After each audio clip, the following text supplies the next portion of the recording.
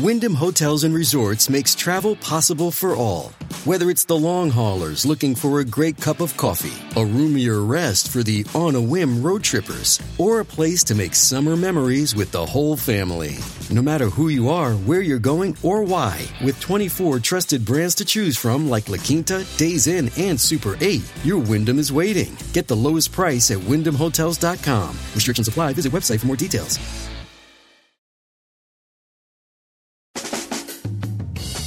Live from everywhere USA, it's Fox Across America with Jimmy Fallon. There it is. Here we go. Coming to you live from the greatest country in the world. Broadcasting from the tippy top of the world-famous Fox News headquarters in New York City. It is Fox Across America with Jimmy Fallon, a man who is not testifying down in Fulton County, Georgia. No, ma'am. Fani Willis and the case against Donald Trump going up in smoke as we speak. The smoke from a fire log in a romantic getaway where we are now finding out that she and her paramour were engaged in a little bit of a tryst long before they had disclosed it in their sworn affidavits. This is not... that can't be good. That's not good for them. Probably a better day for Trump and his team as it pertains to this particular prosecution. But we'll get into all of that. It's a busy day today.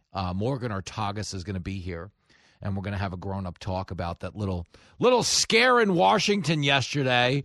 They were like, well, you know, Russia might nuke us from space, so we got to send all our money to Ukraine. This is politics as usual. No one even reacted to it, which is a bad sign for the country because it means the government has lost its people in a lot of ways. We don't take them at face value on anything they say. And that was ostensibly the reaction yesterday. They were like, well, we've got a national security situation on our hands, and we can't tell you what it is. The documents are classified, which means, you know, if you want the classified documents, you'll have to get them the old-fashioned way and go to the President Joe Biden's garage. Biden is such a disaster. Just being silly. 888-788-9910. If you want a part of the show today, of course, always the number. If you don't want a part of the show, you just want to call in and, you know. You suck, you jackass. I'm in the mood for some of those calls. Let's have a chippy afternoon. 888-788-9910. You know the deal. You could be a Republican, you could be a Democrat, Libertarian, Independent. You could be a member of the Whig Party, like Donald Trump. This guy will say anything. I'm being silly. All we ask is that you don't be a... There it is. Happy Thursday. Lot to get to, but I want to start down in Georgia. Nathan Wade, okay, is being grilled on the stand right now. He follows earlier testimony from a witness identified as the best friend of Fani Willis, testifying under oath against the penalty of perjury that Fani Willis and her man have been getting it on since 2019. Oh, yes, I've read about that in the Bible. Now, the reason that date is significant is because Fani Willis and her man, when this conflict of interest arose and an ethics investigation ensued, okay, they both wrote in sworn affidavits that this relationship began 5 years later. Now, the reason that becomes a huge problem for both of them is their credibility goes out the window. So without getting too far into the weeds on the testimony, her best friend, a woman who lived with Fani Lewis, said that she was pulling her clothes off for this guy since 2019. Hubba, hubba. Well, I don't know. Hubba, hubba. You got to see Fani Lewis before you play that clip. I don't know that we have consensus on hubba, hubba. I think we'd get an awful lot of these, too. No! But long story short, and I want credit for this. I want credit. Okay, I get on the air every day and make fun of myself. That's like part of the charm of the show, is that I'm in on the joke with you.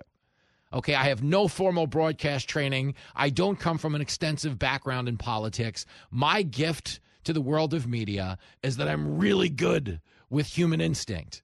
Okay, I drove a taxi a long time. You get good at assessing people and their energy and their intent and human nature Because when you're driving a cab, you've got to figure out who wants to get a ride home and who wants to end up driving the cab with your body in the trunk. That's essentially how it starts. And, over time, as you spend more 12-hour shifts in traffic, you start hoping somebody will kill you and throw you in the trunk because you're sick of your life. I've been on both sides of this coin, but I want credit for this.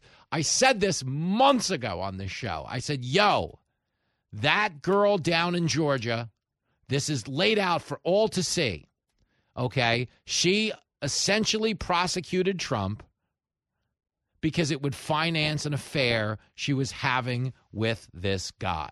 Bingo. Okay, that's it's the long and short of it now. We know this. If they've been hooking up since 2019,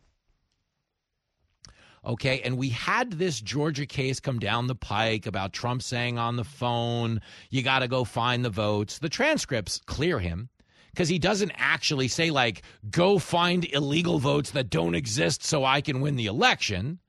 He says to Brad Raffensperger at the time, the Secretary of State in Georgia, we believe there's 53,000 outstanding votes. We're only asking for you to find the decisive amount. We don't need a 5-year investigation. We don't need a 3-year investigation. But we do need an investigation that will get us to the proper vote total because we believe that's what's out there. Now, that is not the same thing as saying, go find me the votes I need to win. But the media sure ran with it like it was. The media is a bunch of losers. But the reason this prosecution didn't happen January of 21, January of 22, January of 23 is because nobody wanted to take the case on the merits except for a couple, one of whom was going through a bitter and expensive divorce, decided, how we could get all these hot sheets motels paid for?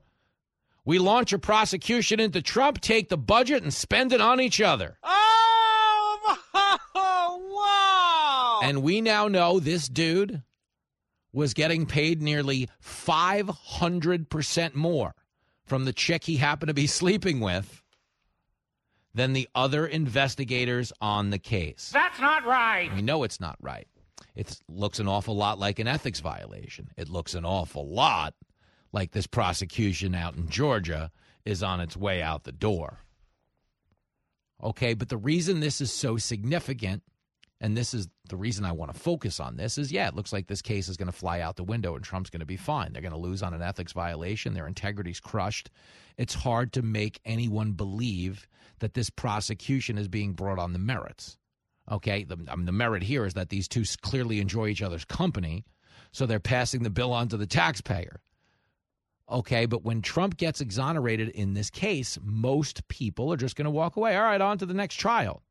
But we need to have that slam the brakes moment where we collectively acknowledge the damage being done to our country by people who have no regard for the rule of law and how weaponizing it politically is impacting the integrity of the rule of law. This is where we find ourselves right now.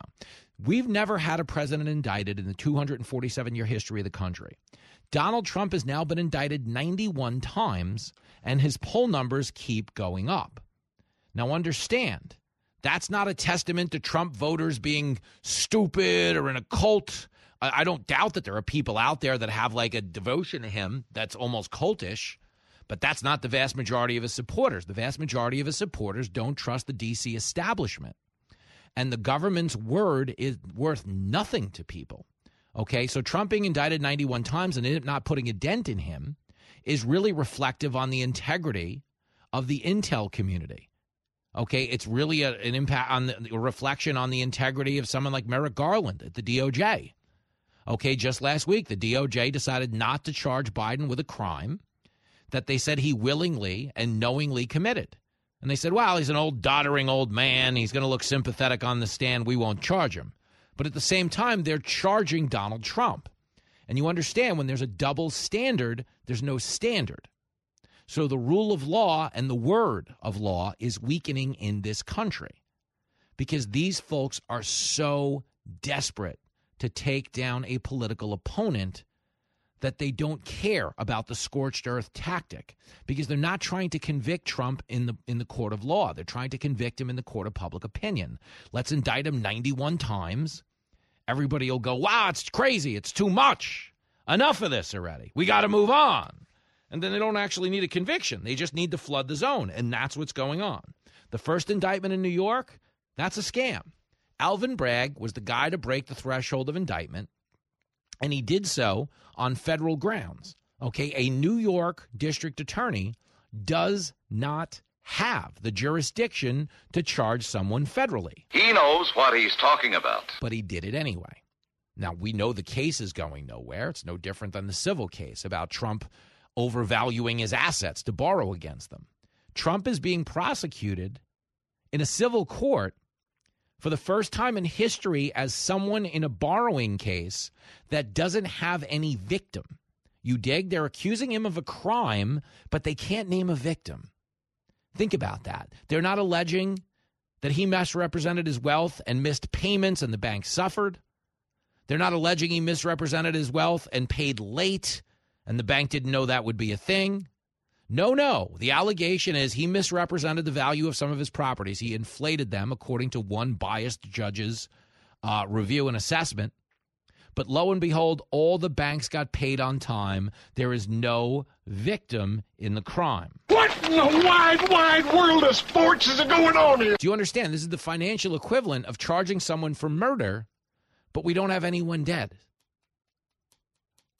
Okay, if you can't take a step back and see how that undermines the integrity of the judicial system, you're an abject crazy person. Okay, when it comes to the civil liability, he's got to pay $83 million to E. Jean Carroll. Okay, there are no criminal charges in that case because they don't know when it happened. They don't have any corroborating evidence. They don't have any eyewitness testimony. They simply have a woman who went on the Rachel Maddow show and laughed about it and told jokes about being sexually assaulted, who got a sympathetic jury in New York City where they're 96% liberal, and they awarded her $83 million in civil damages. Okay, but this stuff cheapens the integrity of our judicial system. Okay, Fani Willis essentially bringing a case against Trump because she wants to get laid and not pay for it. Okay, that's reality. You might not like the language I'm using this hour of the day, but that's the headline. So what, do we pretend it doesn't happen and just let them get away with more? Okay, this is really dangerous stuff for the country. And what you're finding now is there are people out there that are so hell-bent on getting control of our government that there's not going to be a government left to control. That's the concern. Okay, when the rule of law has no integrity. Yesterday, they said to us, hey, the head of the National Intel Threat Committee believes there is a threat of primal importance to the United States and its assets regarding Russia. We're trying to declassify the information. Okay, this is an all-hands-on-deck moment. The story didn't even make the top 3 headlines of the day because no one believes any of this anymore. And it looks really curious that threat assessment comes down as they're trying to pass a $95 billion foreign aid package that no rank-and-file American supports. Nobody. This is a government doing whatever the hell it wants. Okay? When inflation was at a 40-year high, you didn't ask for billions of dollars in climate spending. You asked for inflation reduction. So what did they do? They titled the bill the Inflation Reduction Act, and then they went out and spent every penny in the bill on climate change. What a fraud. But that was not doing the bidding of the people. Okay? Nobody in their right mind, okay, was asking for $95 billion to go to Ukraine and secure their border at a time when ours is wide open at a record level. So they're trying to game support for it by being like, look, Russia could nuke us from space. I'm telling you, we read it. It's a thing. Russia, they're struggling to beat Ukraine, but they have the capability to take us all out from space. Okay, it's preposterous on its face. But the reason we don't trust them on that claim is because we've been lied to by the government in so many other ways. Okay, the government, and we could take this back 20 years. The government told you Iraq had weapons of mass destruction. Still ain't found him. Okay, really think about that. Okay, they told you Russia colluded to control the outcome of the 2016 election. The government, they told you that Hunter Biden's laptop was Russian disinformation, as his business partners continue to testify under oath. Okay, they told you vaccinated people couldn't get and spread COVID. They told you there was no way COVID came from a lab. Guys, this is the government. This is the credibility of the people who are supposed to be leading this country, and no one trusts them anymore. You know when you get into a car and you got the GPS telling you where to go? This happens with me and Jenny. Like, she'll put on one app, and it'll be like, you're going to take Route 95, you're going to make a left, and then you're like, I don't know. That's the route. I'm going to use my other GPS. That's where we are now. The government is giving us directions, but nobody believes in them anymore. So we're all switching to another app because we trust anything more than this one, and that's the biggest problem with the people steering the country.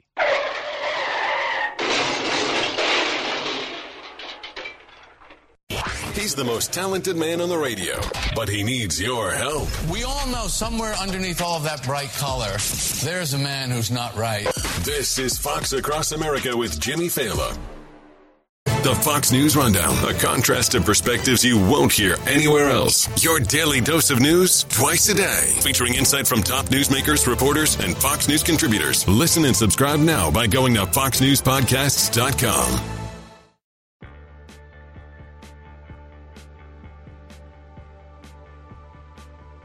And so without going into all the painstaking details, there is no doubt in your mind that from 2019 until 2022, Ms. Willis and Mr. Wade were in a romantic relationship. What's the question? You have no doubt that their romantic relationship was in effect from 2019 until the last time you spoke with her? No doubt. Okay. And that's based on your personal observations and speaking with them and seeing them together and things like that. Yes. So that is the beginning, middle, and the end of the prosecution of Donald Trump down in Georgia. Okay, why is that significant? Because the credibility of the prosecutor and her lead investigator now fly completely out the window. They were having an affair. The taxpayers were paying for this. They allegedly visited the White House. They traveled in 2022 and 2023. This, according to Nathan Wade himself, who is now testifying under oath as we speak, which is a very fancy way of just saying, yeah, hey, this hooking up stuff is nice. We could get paid to hook up. We could have the hotel rooms paid for. All we got to do is find something big and expensive to investigate. Do you realize how damaging that is to the integrity of the rule of law, that went on? Like, I don't know that there's a criminal statute for this, but gosh, I hope there is. This is terrible. Okay, and the sad part is, if this affair is not exposed, this prosecution might make its way all the way to trial, and a sympathetic, jury in a county that just hates Donald Trump would convict him. But guys, that's really, really bad for the rule of law. Like, you hear people say, banana republic. It's beyond a banana republic. It's I want to share my banana republic. What the hell did you just say? I mean, man, this is nuts. So the good news is the case is going to end. The bad news is the integrity of our judicial system also struggling to survive another day after one of these prosecutions. We'll get into it, and we're going to get an update from a horrific event out in Kansas City that took place yesterday. We've got the latest on that as well when we come back on Fox Across America. Out of the gates and ready to go. Hey, it's Hutton Withrow. Hot Mike is here on the Outkick Network. We've got your afternoon covered with the latest sports discussion, and it's available wherever you find your audio. Daily analysis and news. He is hot. I am Mike. Actually, my name is Chad. His name is Jonathan, but you get the picture. We're going to bring it every single day. Whatever you want to call us, we'll respond to. We just want you to respond to what we're dishing out every day. And while you're here, we hope you subscribe to the podcast, like, subscribe, and share.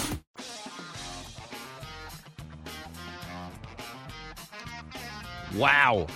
Even MSNBC now saying This is the headline, Game Over. MSNBC legal analyst declares Fani Willis case against Trump dead after shocking courtroom revelation. I mean, man, this is a wild one. Okay, the reason this matters is because they're going to disqualify the prosecutor because she lied. She lied to the court.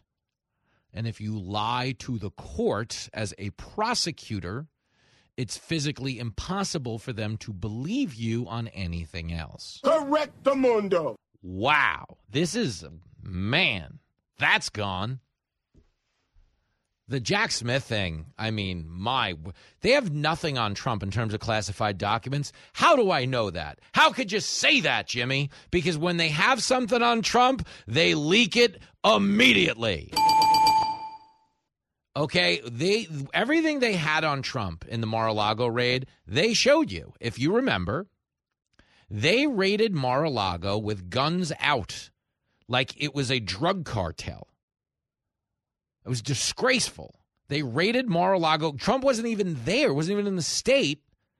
They raided Mar-a-Lago, guns drawn, like there was going to be some kind of a standoff. Why did they do that? Because they wanted the optics of like, hey, this is serious. This is a big deal, you guys. Come on, don't bullshit me. And then they took the classified documents. I mean, you could look at this on anywhere on the internet. I mean, you know, it's on the internet. It must be true. But no, you could look at the FBI's feed. The FBI did this. Not me, not some crazy right-wing guy.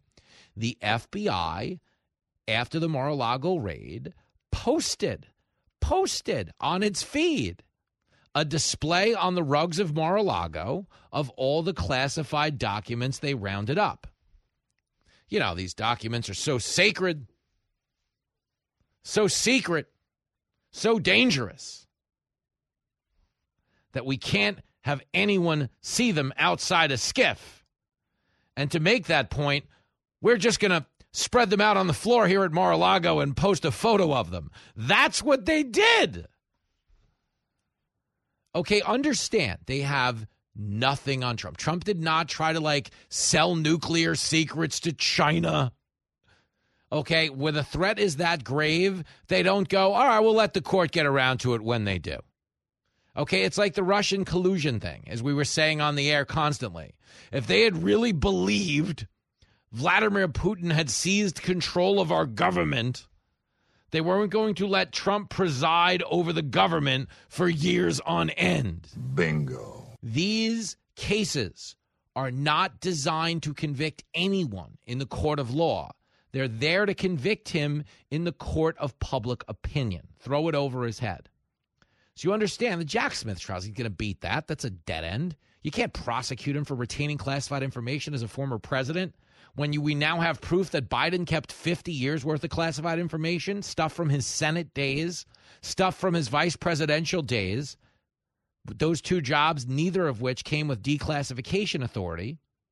Okay, Joe Biden held on to those documents, and the prosecutor determined that he did so knowingly and willingly. He should be behind bars. Of course he should, if that's the law. But they were like, well, you know, you can't prosecute him. He's an elderly man with a poor memory. He'd look sympathetic because he doesn't know what planet he's on. At which point the Democrats are like, how dare you? But the alternative to how dare you is they put Biden on trial and criminally charge him. Come on, man. That's the alternative. You either have to accept that he's cognitively impaired and can't stand trial, or you have to let him stand trial. There's no in between. The prosecutor didn't determine that he didn't break the law. The prosecutor didn't determine, nothing to see here. Must be some Fox News guys getting you all worked up again. That's not what happened. What happened is a guy broke the law. And now they're trying to tell you he shouldn't be charged because he's a doddering old fool. We have a president that is clearly not all there. So you understand another case that's going to be really hard to bring against Trump because the integrity and the double standard, that get called into question when you charge Trump for retaining classified documents as a former president with declassification authority, but you don't trust Biden, it's not going to fly. Okay, and this Georgia prosecution is dead. Here's Caroline Polisi on MSNBC. MSNBC, which is not exactly Mar-a-Lago Monthly, okay, the people who spent 3 years telling you Russia stole the election. It was made up by these sick people. Okay, they're now saying this one's over. Don't let the legalese fool you. This is epic. This is monumental. If things are going in the direction we think, Fani Willis lied to the court, it's game over for her. She will be disqualified. If they had a relationship prior to when they represented to the court, it's a huge deal. I can't overstate it. Wow. That's MSNBC. Okay, MSNBC, they're the people who were putting on Adam Schiff every night. Remember when Adam Schiff, with a straight face as the head of the House Intel House Intel Committee, he would get on your TV set every night, over and over and over again, and say Trump colluded with Russia. It's beyond circumstantial. Okay? That guy. MSNBC. Listen, here it is, clip 36. The campaign accepted help, which we know they did. The Russians then delivered help, which we know they did. There is circumstantial evidence of collusion. The case is more than that, and I can't go into the particulars, but there is more than circumstantial evidence now. So, you've said on more than one occasion that you've seen ample evidence of the Trump campaign's Russia collusion. Last March, you said you had more than circumstantial evidence of treasonous collusion with Russia. I've certainly said that there's ample evidence of collusion. Can you agree that there has been no evidence of collusion, coordination, or conspiracy that has been presented thus far between the Trump campaign and Russia? No, I don't agree with that at all. I think there's plenty of evidence of collusion or conspiracy. But we do know this. The Russians offered help. The campaign accepted help. The Russians gave help, and the president made full use of that help. And that is pretty damning. Garbage like you just makes me sick. Seriously, Adam Schiff. You are so full of shit. The woman says, can you agree there's been no evidence of collusion, coordination, or conspiracy that has been presented thus far? Schiff said no. Okay, but understand, that's what he was saying on channels like MSNBC. Do you know what he was saying under oath behind closed doors? He was saying, we ain't found shit. That's what he was saying. Behind closed doors, he's like, no, we don't have collusion. There's nothing out there. But on TV, he could go on MSNBC.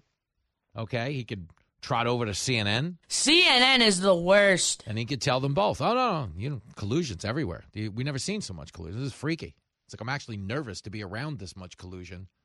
I don't know if it's unhealthy. Can I get like a contact high, like secondhand smoke, like secondhand collusion? It's not good. I don't want to be in trouble. This is dangerous. We got that much collusion. MSNBC was willing to air that to damage the Trump presidency and tear the country in half for 3 years. So when MSNBC gets on TV and says this Georgia case is over, believe me, it's not because they want to. He's a lousy dad, but he's right. They're saying it's over because it's over. You are correct, sir. Fascinating stuff. And, we're going to sit here and continue to monitor the testimony. All the networks just finally took a commercial. They had been carrying this live for about 3 years. Not 3 years. Did feel that long. For about 3 hours. And it certainly took our eye off the ball of a horrific event that happened yesterday out in Kansas City that I just wanted to get you a quick update on before we go to break. We now know that one person is dead. 22 others were injured during the shooting that took place yesterday during the Kansas City Chiefs victory parade. And that just breaks your heart, man. They were having a victory rally at Union Station, something they have become pretty accustomed to doing as back-to-back Super Bowl champions. 9 children were amongst the 22 injured by the gunfire. This isn't supposed to be a thing. Like, you go to a parade, 'cause you're at a parade. They won the Super Bowl. It's a feel-good moment. This is a win for the community. This is a moment when, you can kind of let your cares and your troubles out of the room for a little while, and you can just kind of indulge in that feeling of accomplishment and success and, the civic pride that comes with winning something as monumental as a Super Bowl. We don't know who the animals are involved in this shooting, but they're animals. When you start firing into a crowd like that, especially one with kids in it, you have no regard for human life. You don't deserve our respect. You don't deserve our consideration. I don't want to hear about, how your day was going before you decided to do this. I don't want to hear about how life treated you before you decided to do this, okay? Nothing gives you, purchase over the value of someone else's life? Nothing. The fact that the authorities haven't named the suspects yet bothers me. Now, if they don't know and they're truly figuring it out, I'm fine with it. But if people are taken into custody and we don't know, and there is a motivation to conceal it from us, that does bother me. Okay, but of course, nothing in this moment bothers me more than the fact that all of these people have suffered a heinous tragedy that we will continue to update. We just don't have a lot to offer in this moment, other than we know when it happened. Okay, we know how many people were there. There were 800 cops that ran towards the gunfire. We know a lot of people are heartbroken, and we can give you some sound from the event. But beyond that, it's the thing that drives me the craziest, man. When you have a national radio platform, you have your own TV show, you try to use it for good. You try to remind people, that we're really missing the whole point of being alive right now. And, there's something broken in our society that is instilling an indifference in people to human life. I think some of it has to do with how we treat each other. I think a lot of it has to do with social media. And I think in this age of weapons-grade narcissism, the fact that everything is so convenient and carefully curated for you in your phone, and you're the center of the universe, and you run your own one-man news network now, where you report what you had for dinner, you report what song you were just listening to, you report which movies you like better than others. Social media really needs a button called Who Asked You? That is correct. But as to the hero who tackled the gunman, here is Paul Contreras, and they did ask him about it. Here is clip 25. One guy was hollering and saying, stop him, or catch him, tackle him, whatever. And he's just bailing running. And out of nowhere, I heard that guy hollering, so I'm just like, okay, well, I'm right here. And I didn't think about it. It was just a reaction. I didn't hesitate. It was just do it. So I went to go tackle him, and another gentleman did the same thing. And as I'm tackling him, I see his weapon either fall out of his hand or out of his sleeve, because he was wearing a long jacket, or like a Carhartt. So when I seen that hit the ground, I'm like, oh, we got to take this guy down. And they did take the guy down, and certainly for that, we do salute them for that effort. Here is an additional take on the event, clip 26. We held him down, and it seemed like forever, but it probably wasn't. It was like 30 seconds holding him down, and me and the other gentleman are hollering at ongoers, where's the cops? Get the cops over here, get the cops over here. We got them. And then finally one cop showed up. Then another cop showed up. But we were all our weight was on. We couldn't let him get up. So we're just holding him down. Finally the cops get there. And they pretty much took over from there. So we do know it was a male shooter, at least one of the suspects, based on that testimony from the guy who actually tackled this dirtbag. But, when you hear something like that, man, it's impossible if you really try to process events, where people truly express an indifference to human life that they don't even know, that you're upending the lives of not only the person you're shooting at, but the lives of everybody that loves them and cares about them and is a part of their community. It's really a disgusting place to find ourselves. And, there's a cheap reaction to stuff like this that revolves around the politics of it. Well, the guns, or this is why we need more guns so you can fight, that whole thing. Okay, but the reality is, and there's no escaping this, normal people don't do this. Broken people do. We have a problem with broken people in our society. There are literally hundreds of millions of gun owners walking around in this country. Okay, probably 100 million is the guess, if I want to get that accurate. The population of 330 million, we have 600 million guns that we know of. I think the actual accurate assessment is around 100 million. Okay, and they're not walking around shooting people. Okay, they're walking around armed and fortified in the event that they find themselves in one of these situations. Okay, but understand, for all the talk about political rhetoric and all the talk about who's to blame, all the lawmakers won't pass a law. The end of the day, the responsibility falls on the individual who did this. We have a real problem in this country. with an indifference to life, with an indifference to decency. And where does that really, really start? It starts in the home, man. A lot of parents have been derelict in their duty to raise decent children. Okay, sadly, some of them weren't around to do it, and that's fine. Okay, but the vast majority of people who are fortunate enough to be able to raise a child, have a civic obligation to the rest of us to raise that child right, to teach them decency, just the basic tenets of right and wrong, and compassion and consideration. And it feels like you're living in a moment right now that incentivizes everything but that. Social media wants you to treat people who disagree with you as, on a murderous rampage to destroy the country. Don't be friends with them. Don't talk to them. Excommunicate them from your families. Okay, we're doing it wrong. And I don't have an answer. My only answer to everybody is like, hey, chill out. The fact that we're just beating the pee out of each other every day politically can't be good for any of us in the long run. Okay, but this is one of those days to, think of ways you can help. Think of ways I can help. And obviously, chill out is always a first step forward when everybody's beating each other up. But I think the bigger takeaway is if you're a parent, man, or you're somebody on the verge of being a parent, you've really got to commit to yourself and to the rest of us that you're going to try to raise a halfway decent person and hold yourself accountable to do so.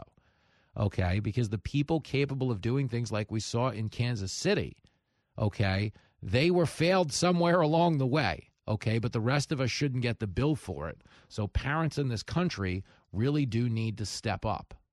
And I'm out here in the real world, and I know what's right or wrong or bullshit. A show so good, it moves the stock market. The Dow racing up on Jimmy's remarks. This is Fox Across America with Jimmy Fallon.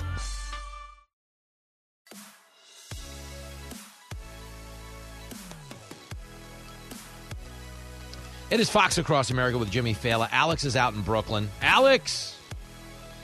Hey, good morning. What am I saying? Yeah, whatever. Jimmy, thanks for taking the call. Sorry. Woke up a little late today.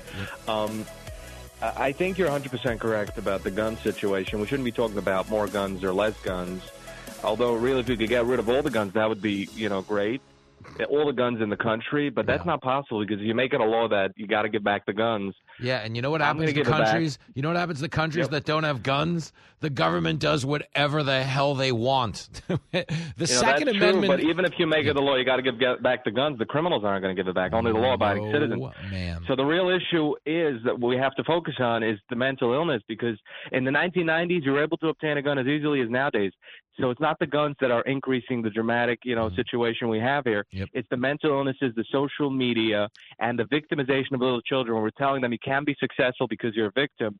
And then they grow up, they're not successful, they get mad at the world, they get mad at the society that's victimized them. And sadly, we have this situation. We got to get on top of that, I think. Spot on analysis, Alex. And you beat the shot clock with 10 seconds to go. Take a bow. I'll just second that emotion, as Smokey Robinson once sang. More of the hits when we come back on Fox Across America. Live from everywhere USA, it's Fox Across America with Jimmy Fallon. Oh, you bet it is. And we are fired up in this hour to bring you an embarrassment of radio riches. I know I say that to you from time to time, but we deliver. We deliver on the campaign promise. This is a phenomenal show. We got a tough crowd. We got a tough crowd in the production booth. We also have Morgan Ortagus coming by to have a grown-up talk. She was, of course, a spokesperson for Secretary of State Mike Pompeo over at the State Department. And she is going to discuss claims from the current State Department that Russia is about to nuke us from space. What the hell is the world coming to? I don't know that they are, but I do know that this dire threat was rolled out at the same time they're trying to get $95 billion worth of funding for Ukraine, which makes you wonder if one is linked to the other. Okay, 888-788-9910.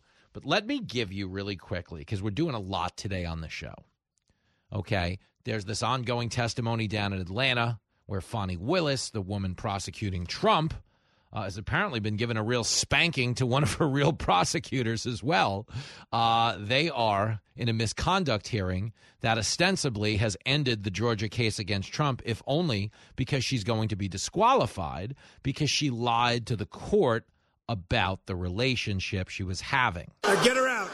Get her out of here. So we continue to monitor that, but it's looking an awful lot like a dead end. As it pertains to the space nukes, that's what we're calling them. Okay, so this story came down yesterday. The House Intelligence Committee chairman announced yesterday that he wants the president to declassify information related to a serious national security threat. Said, all right, he's a Republican, he's from Ohio, like Jim Jordan, like Jenny Failer. Hey, girl. And he said, got to declassify this stuff. Okay, I'm requesting that Biden declassify all information relating to this threat so that Congress, the administration, and our allies can openly discuss the actions necessary to respond to this threat. So it sounds like, we got an urgent situation on our hands. Okay, Russia might possess space nukes, and they could take out our satellites in space, and then we're basically flying blind here in America as it pertains to the internet and our ability to communicate with each other digitally. That's the concern we were told. Okay, but we're getting conflicting information on how this is going to go down. Jake Sullivan, speaking at the White House yesterday, said this, clip 3.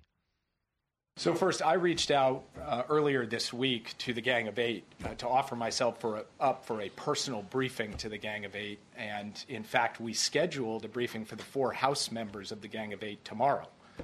That's been on the books. So I am a bit surprised that Congressman Turner came out publicly today in advance of a meeting on the books for me to go sit with him alongside our intelligence and defense professionals tomorrow. That's his choice to do that. All I can tell you is that I'm focused on going to see him, sit with him, as well as the other House members of the Gang of Eight tomorrow. So it doesn't sound like everybody's story is square. But the Speaker of the House, Mike Johnson, says don't be concerned. Clip 2. I saw Chairman Turner's statement on the issue, and I want to assure the American people there is no need for public alarm. We are going to work together to address this matter, as we do all sensitive matters that are classified. And beyond that, I'm not at liberty to disclose classified information and really can't say much more. But we just want to assure everyone, steady hands are at the wheel, we're working on it, and there's no need for alarm. Oh, I don't know. Woo! I don't honestly, look at the people running things right now and go, no, they got it under control. No, these I feel good about. We have people in Washington that don't know what they're doing. But long story short, this back and forth plays out as they're trying to pass a 95 or at least gin up support for a $95 billion foreign aid bill. Okay, a bill that's become a standalone. It was initially tethered to our border security bill. We wanted to pass a border security bill because 8 million people have overwhelmed our southern border. We're dealing with a record level of fentanyl poisoning deaths here in America. So you're like, all right, well, we need to do something about the border. So, the way this works in politics, where you can't spend money on the thing and not spend money on everything else. So we were on the verge of passing a border bill that would have allocated $20 billion in resources to America and about $60 billion to Ukraine. Lo and behold, when the bill to protect America's borders failed, they're like, well, we still got to do the foreign policy bill.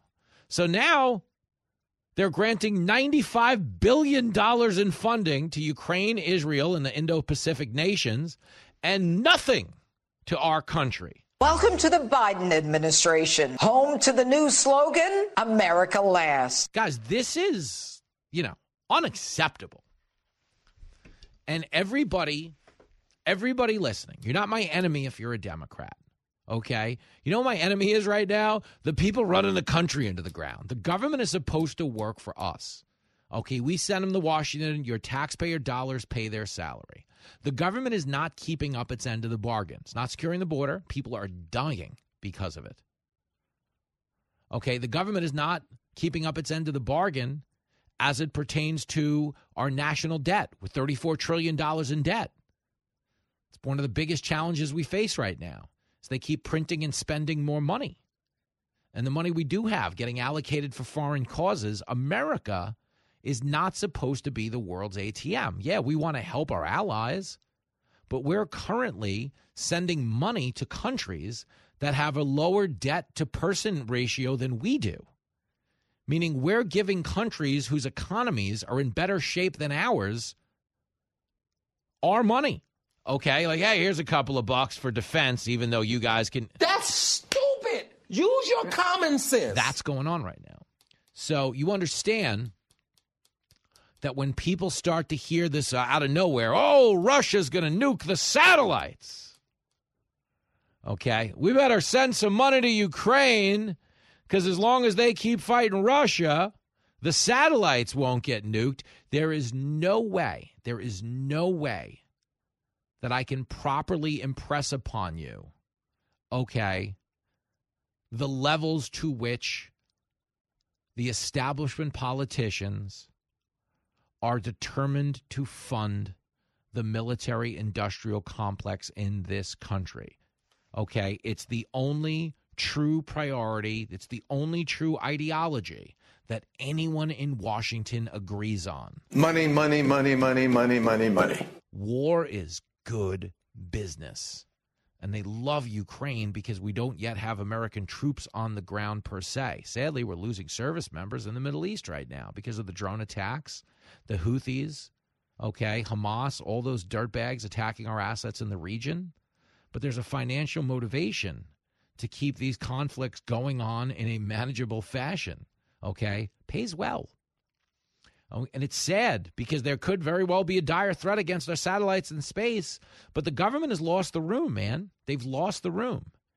Okay, when the government says, when the Intel Committee says, hey, man, a dire threat to America in space, 5 years ago, 10 years ago, everybody in the world would have stopped what they were doing. Bingo, man, bingo.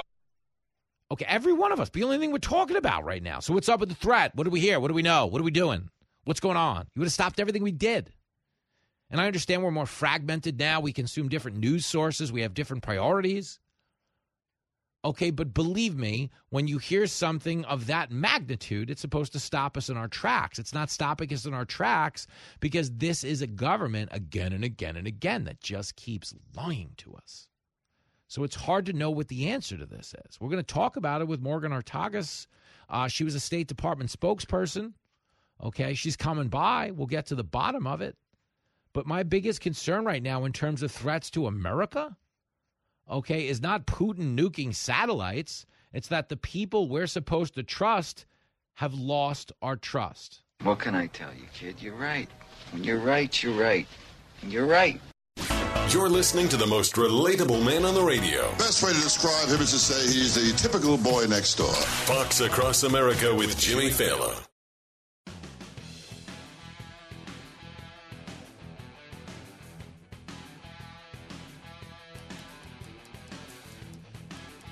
The plane tickets have been bought, folks. I am heading out to the Colonial Theater in Idaho Falls, Friday, March the 1st, myself.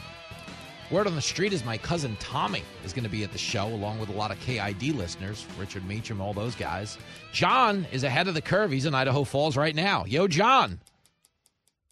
Hey, I appreciate you taking my call. For sure. I don't know if you're going to like my comments or not. But okay.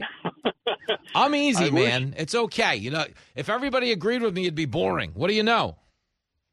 Well, I know that you keep misquoting how much money's going to Ukraine. Yeah, it's $60 billion. It's not $95 billion. But well, I said that. I said, but just so we're clear, I said $60 billion to Ukraine, 95 in total, because Israel and the Indo-Pacifics. Yeah. Continue. Yeah. And it needs to be going there. Yeah, it's a proxy war, but it's preventing a larger war. I'm a Reagan. Yeah. Oh. If I was like in my 30s or 40s, I'd be in Ukraine now fighting, and it's just the way I am. Okay. Putin is the king of an evil empire. About 75% of Russia is territories that they've conquered in their history and never released. Mm-hmm. They've talked about they want to go further. Once they get Ukraine behind them, they rebuild their military because now help them like we should. Well, listen to me. They've done remarkably good with what they've God. I'm fine with helping Ukraine. The problem is no one is identifying what would constitute victory. Like, how do we get an off-ramp in a conflict with a nuclear power that some people would say we provoked by expanding NATO so closely to their borders? I think the bigger issue is not whether or not we should support Ukraine. It's that most people listening to this see $60 billion going to Ukraine and an additional $35 billion to our other allies, but see our own border unprotected. Does that not strike you as I don't know, maybe a little bit of a misguided effort by the United States government? Well, the border issue is important. I have no problem with closing the border. Biden is throwing a white elephant out there. He has all the powers he needs to do it. He doesn't need any more money, any more funding for Border Patrol agents. Your signal got a little choppy, John. Positioned by Trump. Mm-hmm. And, if he reinstated all that, the border problem would be done. Yep. Person. I have no... Yeah. Your signal is coming and going on you, buddy. I don't want to lose you. I don't want you to think I actually hung up on you, I guess is what I'm saying, because your signal's coming back and forth. But I guess what we should be able to agree on is it's fine to help Ukraine, but there's no reason we shouldn't be able to do both. And if we can only do one, then we should be helping the United States of America. I don't want Putin to take over the world. I am not pro-Putin. There are a lot of people out there getting clicks right now from praising Putin. Believe me, there's a reason nobody telling you Russia's better than America is moving to Russia. They're all coming back to America. But here's the bottom line. Okay, when you talk about the government sending $60 billion to Ukraine and another $35 billion to everybody else, and you've got 76% of this country under the belief that we're headed in the wrong direction, you've got tens of millions of Americans going hungry, without food. Okay, the idea that we should be sending $95 billion to the other side of the world rubs a lot of people the wrong way, okay, because it should. That's true. That is true. So it's not a blanket endorsement of Vladimir Putin by any stretch, but it's a reality that in this country, okay, you're not the priority. Like, you're the piggy bank, but you're not the priority. Daniel's in Boise, Idaho. I'm heading there, too. Daniel. Jimmy, you're the man. I just want to tell you what a great monologue. You're right on the point. And my legal analysis, when you remember Alicia James saying she's going to get Trump, well, doesn't that kind of blow that case apart? That seems kind of illegal. And then, and I know Mr. Comer, who you had on yesterday, is doing a fantastic work, very slow, meticulous.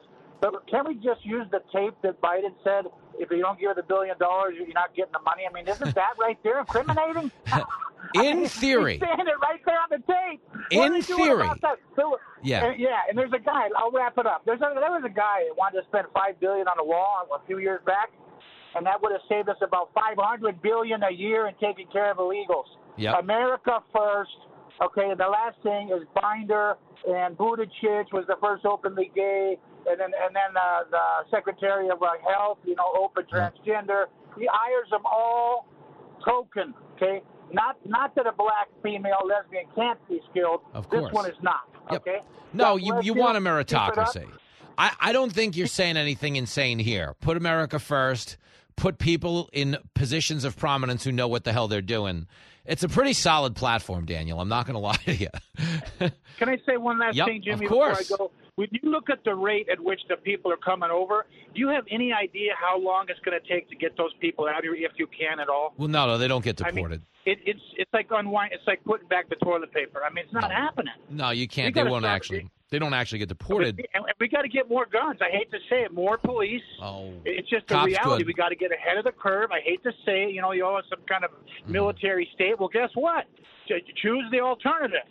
People are going to get shot. We need to, like the sheriff in Florida, shoot you bone dead or whatever. We got to get tough, man. We're just so damn. And Trump needs to rally at night. He said that in front of Letitia James after the court. He said, "I'll have to be in court today and rally at night." That's a genius idea. Trump rally at night. Yeah. There it Love comes. You, buddy. See you, buddy. Great call, Daniel. Daniel is, looking around. He has had it with this country. I'm as mad as hell, and I'm not going to take this anymore. Very passionate gentleman. But, when you hear Daniel say things like America first, meritocracy, I'm all in on that. You won't get any, point of contention from me on any of that. In terms of the country as a whole, most of the migrants coming here, you need to know this, are trying to make a better life for themselves and their family. They're breaking the law because we're letting them. We're incentivizing this sort of thing at the expense of people who are trying to come here legally, at the expense of taxpayers who are trying to get by, at the expense of minority children in inner cities whose schools are being overwhelmed. Okay, do you have any idea how hard of a middle finger Democrats have given to the black community under Joe Biden? Like, they think that showing up and calling Republicans racist means they're an ally to the black community. But if you're an ally to the black community, you don't cut their police budgets. Okay, you don't close their schools when we run out of room for migrants at the shelter so the migrants can stay in the school gym. Okay, and if you're an ally to the black community, I don't know, maybe of the $95 billion we just shipped overseas, I don't know, maybe you shave off $1 billion for the black community. But is the Biden administration doing that? The answer would be no. Nope, nothing.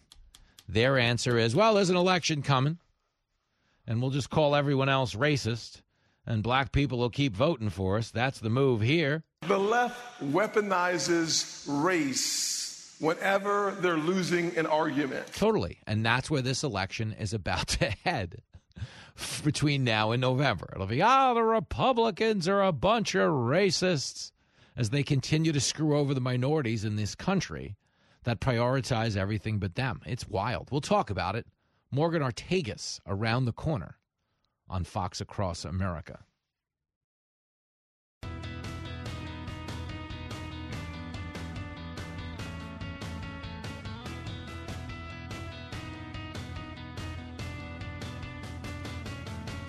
Oh, girl.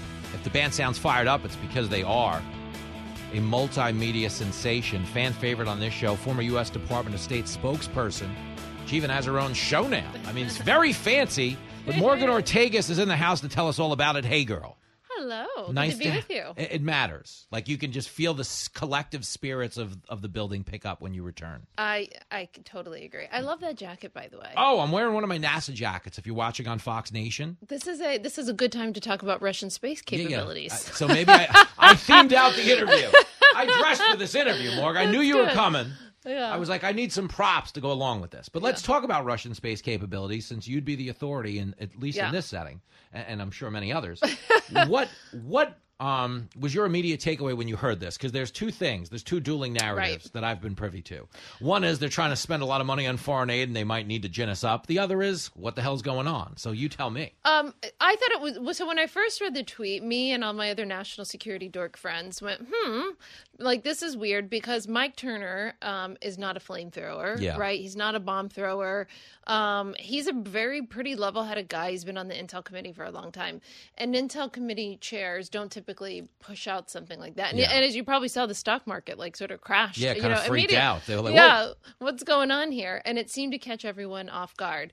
Now, from my super nerdy vantage point, the fact that Russian space capabilities got into the news cycle when I didn't expect it to, I am very excited and very happy about this. Just like your thing. I was like, oh, good, we get to talk about space.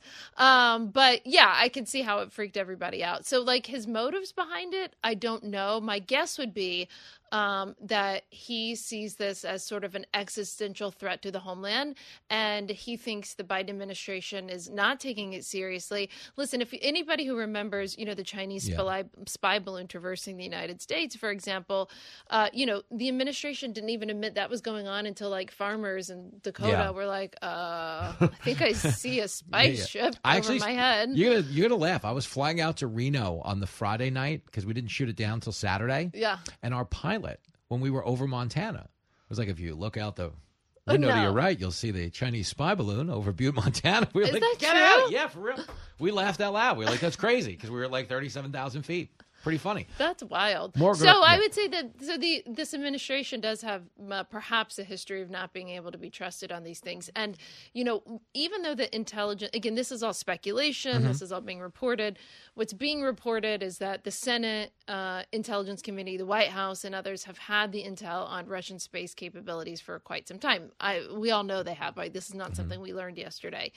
I think if I were putting myself in his shoes and I were Intel Committee Chairman, if it turns out to be the type of weapon that can take out our communication satellite, that not only impairs us from a military command and control perspective, it also would take out civilian satellite communications, which could infect the entire United States. Are you saying dangerous. Are you saying we might not have Twitter? Because that could be a net positive. Well, we have X now. if we lose X, I actually think productivity goes up nationally by a lot. But I get the point you're making. Yeah, could not agree. So, yeah, I mean, listen, it's a scary thought that the Russians could have this capability. And not just that the issue is not just when the enemy has a capability. Yeah. The issue is when the enemy has a capability that you can't defend yourself from. Okay. And so we would not be at least reportedly, from what we all know publicly, we do not yet have the capability to defend ourselves from this type of weapon. That's fascinating. And keep in mind, it was just a few years ago that the Chinese came out with their hypersonic, and tested something that reportedly completely caught the Pentagon off guard. Yeah. So if you look at what started back in 2017 in the Trump administration, his national security strategy, which every president writes, says we're going away from focusing on counterterrorism and insurgencies and stuff like that until Biden screwed everything up. But Trump said we're going away from that. We're focusing on China and Russia. The Biden administration continued that. Basically, they changed the words around, but it's the same thing, geopolitical competition between China and Russia. If we are in that, then we have the Chinese, it was either last year or the year before, I'd have to look at the date, coming up with hypersonics out of the blue, and now the Russians with this space-based capability. And we can't defend ourselves against either enemy competitors. That's the belief. Capability. Morgan Ortegas is in studio, giving us some your fault for asking me about sobering analysis. If anybody was trying to do like a dry February after their dry January, that's out the window. There, that went, Morg. Is there a world? This is what I was going to ask. Okay, you say we don't have the capacity to defend ourselves if something like this. Yet. Okay, but is there a world where we have the same offensive capacity? Oh, offensive cyber and space. Very good question. So this is one of the reasons why, and I'm not even trying to be political about this, but it's one of the reasons why people would laugh at Trump whenever he announced Space Force. Yeah. Not laughing anymore, are you? No, right? Now that the Russians, can I swear on here? I was going to say. We got a dump button. Okay, Get no, nuts. we can't. I was just going to say, but now that the Russians can shoot down our shit in space, maybe Space Force was not such. So, you remember how they were laughing about Trump? Oh, the memes, the mockery. What is this, Battlestar Galactica? Yeah, it is. And we basically already have a war going on in space with the Chinese and the Russians for all intents and purposes. So do we have our own offensive capabilities in space? Yes, I do not know what is classified and unclassified in my head right now, so I'm just going to say yes and leave it at that. How about that? Come on. Because you can't be lax with protecting classified information, or they'll make you president. Yeah, that's not good. I'm a Republican, so I definitely can't. Yeah, you'll go to jail.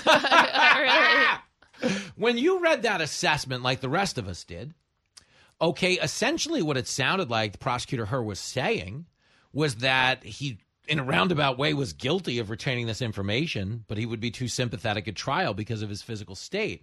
Was that your takeaway, or did I misread that? That was my takeaway. And what I tweeted immediately was Xi Jinping, Putin, Kim Jong-un from North Korea, the Ayatollah from Iran, Maduro in Venezuela, they all read that same report and will make plans accordingly. That's scary stuff. But you know what? This is what I wonder when it comes to that. Yeah.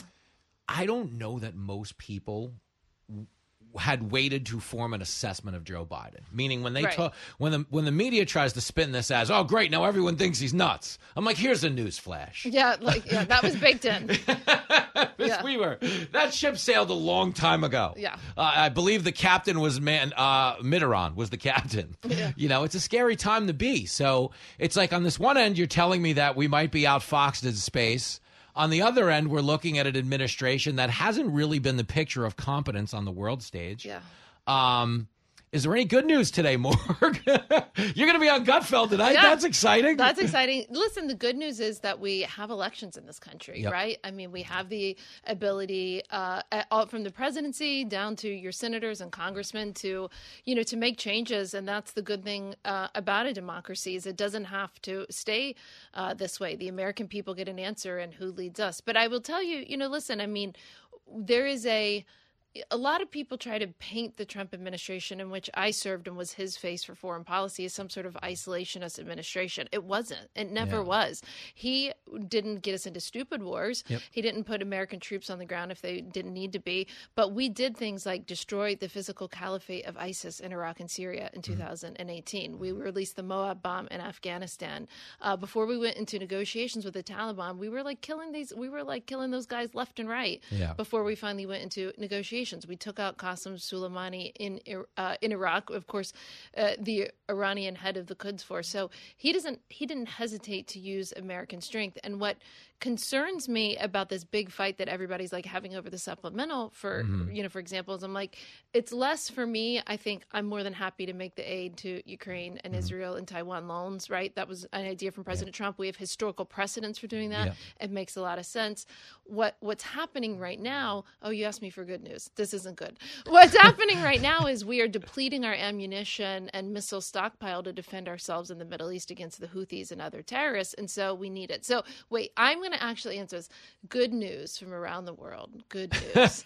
I'm trying to think. We'll stall. There's We'll play like a something. song or something. There's got to be something. I don't know. You know what? I don't mean to be so like dour. I feel like, but yeah, I think Biden has screwed up the world in every theater, and I very much worry that we are reading about a time in history that could later be World War III. Well, do you think that, knowing how volatile it is, I guess good news is elections, yeah, right? Back We to get that. a voice. That's a good point. There we go. Amen. And because I was going to say, I would think behind closed doors on some level, if the Democrats are looking at polling from NBC, that says 86% of Americans don't think the guy is fit for office. Yeah. They want to win this election badly enough that I think they're capable of giving the country a better nominee. The problem is like, how do they step over their vice president to do that? I know. Well, maybe they don't, but then they just lose, and you know how that ends because she ain't winning. There's not like people are so far past vote for us or you're a racist. Like it worked for a while. Like they actually ran the play pretty well, divided society. But I would think we're past that. Don't you kind of feel like social pressure as a whole is less, viable than it was like 4 or 5 years ago? The problem would be if they skip over her. Black women are such a major part of their voting base, and they would, I think rightfully so, feel offended. She is the first female, vice president, person of color. So they might.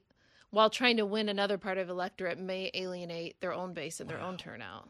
Wow. So they got to go like this is Susan Rice time or something. They got to make a move. You know what? She's actually, and I don't want to say, like, I don't agree with her politically on anything, but I find her to be the kind of nasty street fighter that you don't see amongst Democrats that often. So I kind of respect it. We need that right now. Yeah, she's a little bit cutthroat. Yeah. I'm okay with that. Whoever the next president is, they can't be afraid to cut a bitch. That's what Morgan Ortega said. Basically. That's how she mouthed it, and then I repeated it just to spare her the indignity of going there.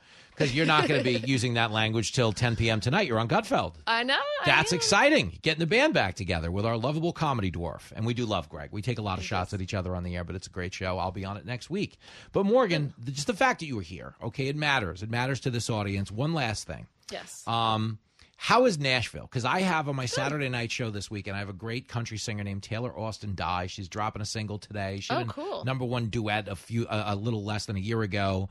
But she's coming to me with that Nashville vibe. Nice. Is everyone in Nashville in your mood right now, or is she about to tell my show that the world's on fire and we're all going to die? Oh, no. I'm the totally weird one in Nashville. Yeah. Okay. Is she going to pull out her guitar and be like, we're all screwed? No. I'm the weird one in every room from that thing. No, I love Nashville. Nashville's a great city. My daughter is like in school there now. Everyone's, just like it's a happy place, music, but also a lot of business, tons of business. Oh, it's great. There. There's so long as we've confirmed you're the problem. Completely. Yeah. Right. I'm like the world is bad and dark. Morgan Ortega come find me. Showed up to happy hour, unplugged the jukebox, smacked our beer out of our hands. I kid. We needed it. We needed a grown-up talk, and you gave us one. So thank you. You're welcome. Listen to Morgan's show. It's Sunday mornings, correct? Sundays, 11 to 1 Eastern. On Sirius XM Patriot Channel 125. Boom! And if, you have just had a night out on a Saturday and you need to pull your life together. I can't think of a better show to listen to. We have Senator Daines on this Sunday and Love Tim it. Sheehy from Montana who's running for the Senate. So Senator Daines' wife, I don't know if you guys have had this discussion. No. Okay. She's like a world-class marksman. She hunts. Really? Yeah. She's like cool. a long gun enthusiast. She knows a lot. So, yeah, you'll probably get like an aardvark out of this. So she keeps him in line. Yeah, you get a nice fur out of this interview. Okay, good. Play your cards I'll right, bring it Morg. up. There it is. The great Morgan Ortegas. We're back after this. It's the show that leaves you hungry for more. We'll probably sit around and cook some soup, eat bread and desserts, and just get all fat and sassy. This is Fox Across America with Jimmy Fallon.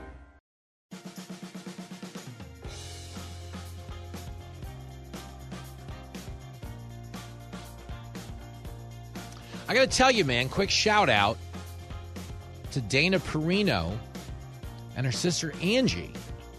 Angie, if you follow me on Instagram, at Jim Fala, Jim, J-I-M Fala. Angie, Dana's sister, painted me. She painted a picture of my famous picture of me standing in Times Square in front of my Times Square billboard. So if you've seen that picture on social media, the day my first billboard hit in Times Square, I went out to Times Square in the same outfit I was wearing on the billboard. It's a little trippy. And took a picture in front of the billboard, which the passerbys were like so weird. They were like, what? What is the billboard guy doing on the sidewalk? This is weird. I mean, the weirder part for me is seeing yourself on a Times Square billboard and no one drawing X-rated graffiti on your face, because that's how, you have a real billboard in New York City. But anyway, unbeknownst to me, I was hanging out with Dana last week. We did a book event in Jersey, and we had a nice dinner party Saturday night. Jenny Fala was there till she got a little carried away with the booze. They had to get her out. But I kid. But Dana's sister, Angie, I painted, and I mean an incredible picture of me. Like, it's fine art. Not deserved on any level. Like, I'm flattered by this. I'm certainly thankful for it. But she deserves a shout out. And if you go to my Instagram at Jim Fala, you will see this photo and be like, wow. Like, I'm not being like conversationally generous because the woman took the time to paint me.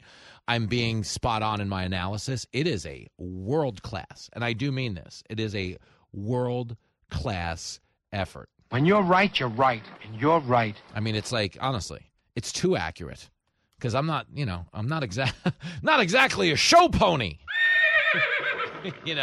So the fact that it is as accurate of a depiction of me and these billboards as it is might even be troubling at some point. People look at me. That boy is a P-I-G pig. But in the next hour, we'll be pigging in a different direction. Dave Landau, as good of a touring comedian as there is checking in from Vegas. He's out at Brad Garrett's Comedy Club. We'll have a little chit-chat about the 2024 election. We're going to pivot. Why? Because as we sit here watching this Fani Willis case, it's over. Okay? Her paramour still testifying under oath right now, but these star witnesses have admitted that the prosecutors lied to the court about their relationship. Why does that matter? Because if you're prosecuting someone for making false statements to a court, it's pretty hard if you yourself have been caught making false statements to the court. You are correct, sir. Here's MSNBC. I played this earlier. Let's play it again. Don't let the legalese fool you. This is epic. This is monumental. If things are going in the direction we think, Fani Willis lied to the court. It's game over for her. She will be disqualified. If they had a relationship prior to when they represented to the court, it's a huge deal. I can't overstate it. Wow. That's MSNBC, guys. MSNBC, who talks about Donald Trump obsessively. Like it's like an ex that broke up with them and they can't get over it. And in sports, the Dodgers 5, the Braves 2. Did you guys see what Donald did? Like we're talking about the Dodgers right now. Chiefs win the Super Bowl over the 49ers in overtime. Yeah, but like Trump, right, guys? Did you guys see Trump? Like they hate Trump. They hate Trump with all the fiber in their being. Guys like Joe Scarborough who hate themselves. have taken up a lifestyle of hating Donald Trump full time so they don't have to look inward at the things they hate about themselves. He knows what he's talking about. So for them to come on the air and go, no, it's over, game, set, match. If the lead prosecutor lies to the court, it's really hard for them to drag somebody down for making false statements to the court. So the good news for Trump is it looks an awful lot like one legal hurdle is down. 2,596 to go. It is a wild time to be alive. We will cartoon it and have a painstakingly honest conversation about a trap that could await the Republicans if Biden leaves the ticket. Buckle up, Buttercup. Going to have some real you and me time when we come back. Live from everywhere USA, it's Fox Across America with Jimmy Fallon. Here we go. Back in action for the final hour of the day on the big bad one and only high-flying, death-defying Fox Across America with Jimmy Fallon. I call the show an audio safe space for cool people. Why? Because if you take a political position in this day and age, people flip out. Somebody ought to belt you in the mouth. What I'm trying to do is give you a forum, an autonomous zone, if you will, where we can coexist as Americans entitled to our own opinions. Now, in the interest of full disclosure, 99.9% of my views lean to the right, okay, but I'm not hosting a conservative talk show. Again, I am hosting an American talk show. So the only rule we ever espouse is that we're not going to sit here and listen to you bad-mouth the United States of America. No, ma'am. 888-788-9910 if you want in. You know the rules. You could be a Republican. You could be a Democrat. The only thing we ever ask is that you don't be a Diamond Dave Landau. He's not a He's going to join us in this hour. We're going to have a little chit-chat about the 2024 election, the whole Biden's cuckoo for Cocoa Puffs, and the only person waiting in the wings is the chick with the Woody Woodpecker laugh. But as we are little over a week from the South Carolina primaries that project Donald Trump will beat Nikki Haley in Tyson Spinks fashion, meaning the people who analyze the stuff for a living are expected to pronounce him the winner in under 91 seconds next Saturday night in South Carolina. Now, so far as we know, Nikki Haley has no plans of leaving, okay? And we know that because it came up on our air. The Fox anchors are asking her, hey, what's the deal? You're kind of getting your butt handed to you. Is there any reason for you to stay in the race? This is Nikki Haley on America Reports, clip 23. At the moment, it looks like you're going to go into that contest and lose badly in your home state, which would forever be a cloud over your political career. Why go through with it? So first of all, that's what they said before New Hampshire, and I got 43% of the vote. Our polls do not show that. That is not what we're seeing, and we're going to close that gap. But more than that, you're asking me about my political career. That's the problem with politics. Donald Trump's worried about his image. Joe Biden's worried about his image. I'm not worried about mine. I'm worried about the future of America. I'm worried about my kids and what country they grow up in. That's a good answer. That being said, Trump and most of the Republican Party are like, get her out. Get her out of here. Okay, Nikki is sticking around in hopes that she can eventually debate Trump, maybe score some points that way, or heaven forbid he is legally incapacitated. Although it doesn't look like that's going to happen down in Atlanta, Georgia today. If you've been following the Fani Willis trial, testimony of friends and lovers, there's a lot of steamy stuff going on down in Atlanta. I love it when you talk dirty. The problem is the steamy stuff is happening in a sharp contradiction to the sworn affidavits of Fani Willis and her lover, who initially claimed that this was a recently began romance. But now, as we find out from expert testimony, it dates back at least 5 years. So, if we could sum up today's testimony for the district attorney, Fani Willis, I think it could best be summated by this. It's a disaster. So it doesn't look like Okay. Trump is like coming off the ballot or going to jail. I mean, Jack Smith is so close to saying jackass, and I think I would have been right for saying so. I think he's got a point. But Jack Smith, the special prosecutor, who is trying to charge Trump for retaining classified documents, has a real big problem on his hands. That being the fact that the special counsel who oversaw the Biden investigation said the guy knowingly, willingly broke the law, but we're letting him off because he's cuckoo for Cocoa Puffs. Biden's lost his marbles. Okay, that's what it was. He wasn't fit to stand trial. So it's hard for them to charge Trump and not look like they're exercising a double standard in the court of public opinion. So this pipe dream for Nikki, this pipe dream for Democrats that Trump's somehow coming off the ticket, I think is going up in smoke as we speak. Now, the good news for people voting for Trump, the good news for Trump himself is, yes, he will likely stay on the ballot. The bad news is he has been having flubs just the same as Biden has. And this is the one thing I'm trying to be honest with you about. Okay, whether it was Trump confusing Nikki Haley with Nancy Pelosi, which he's now claiming was intentional. You are so full of shit. He's obviously lying about that. I can play you the clip. But anyway, Republicans are going so hard on Biden's old because Biden's old. 86% of Americans think he's not cognitively fit to do the job. 86% of Americans, which means Biden's useless. He's not going to win. Okay, and the Democrats, who will do anything to retain power, that's how politics works, at some point, will acknowledge the truth that they're better off without the guy. Uh-oh, I'm in trouble. Oh, it's coming. Make no mistake about it.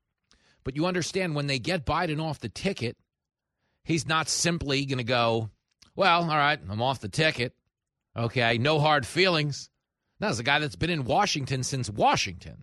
If he's leaving the ticket, which he will at the convention, by the convention, they will use his age as a justification, but in the process, they will use that as leverage to pressure people away from Donald Trump. That's going to happen. If they take Biden off the ticket and replace him with a 50-year-old, they go, look, I got to be honest. I've done the job as an 81-year-old for the good of the country. No 81-year-old should be doing the job. Ergo, I'm stepping down for somebody 55, at which point every single argument the Republicans have made for 6 months about Biden being too old suddenly gets used against them. This is politics as usual. And then all of a sudden, Trump's the old man. And Trump's saying things like, Nikki Haley is Nancy Pelosi, and talking to Rush Limbaugh, the late, great Rush Limbaugh, who I don't think any of us would have a radio show in this day and age without him. Okay, but Trump is having some flubs of his own, and you understand that if the Democrats nominate somebody younger, every single argument you yourself are making against Joe Biden gets used against you. It's a problem. Here's Trump in North Charleston, South Carolina, clip 13. But when I say that Obama is the president of our country, blah, blah, blah, they go, he doesn't know that's Biden. He doesn't know. So it's very hard to be sarcastic. When I interpose, because I'm not a Nikki fan and I'm not a Pelosi fan, and when I purposely interpose names, they said he didn't know Pelosi from Nikki, from Tricky Nikki. He didn't know. I interposed, and they make a big deal out of it. I said, no, I think they both stink. They have something in common. They both stink. Trump's a good entertainer, and he can riff, and he can make jokes and everything in between. But you understand, if you listen to the Nikki Haley clip where he calls her Nancy Pelosi 5 times, where he calls Nancy Pelosi Nikki Haley 5 times, the media is not going to play along with the charade that he did it on purpose. That's true. That is true. Because here's a news flash. He didn't do it on purpose. That's true. That is true. You're in a really tough spot right now. When you look out at the 2024 election, you've got, Biden, who is 81, but he looks like he's 81 going on 500. Trump is obviously in much better shape than Biden. He has moments. But if you're watching Biden, it actually breaks your heart. I understand Trump getting a name wrong or a word wrong, and they're certainly going to amplify it to the moon and back. Trump once walked down a wet ramp at the West Point Military Academy, and the media was like, oh, he's got Alzheimer's. Why would you walk like that? Slowly down a wet ramp. Come on. Who does something like that? That's not right. Seriously, that was their take.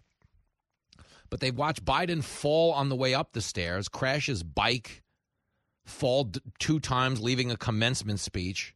Like he went down at the commencement speech like it was Frazier fighting George Foreman.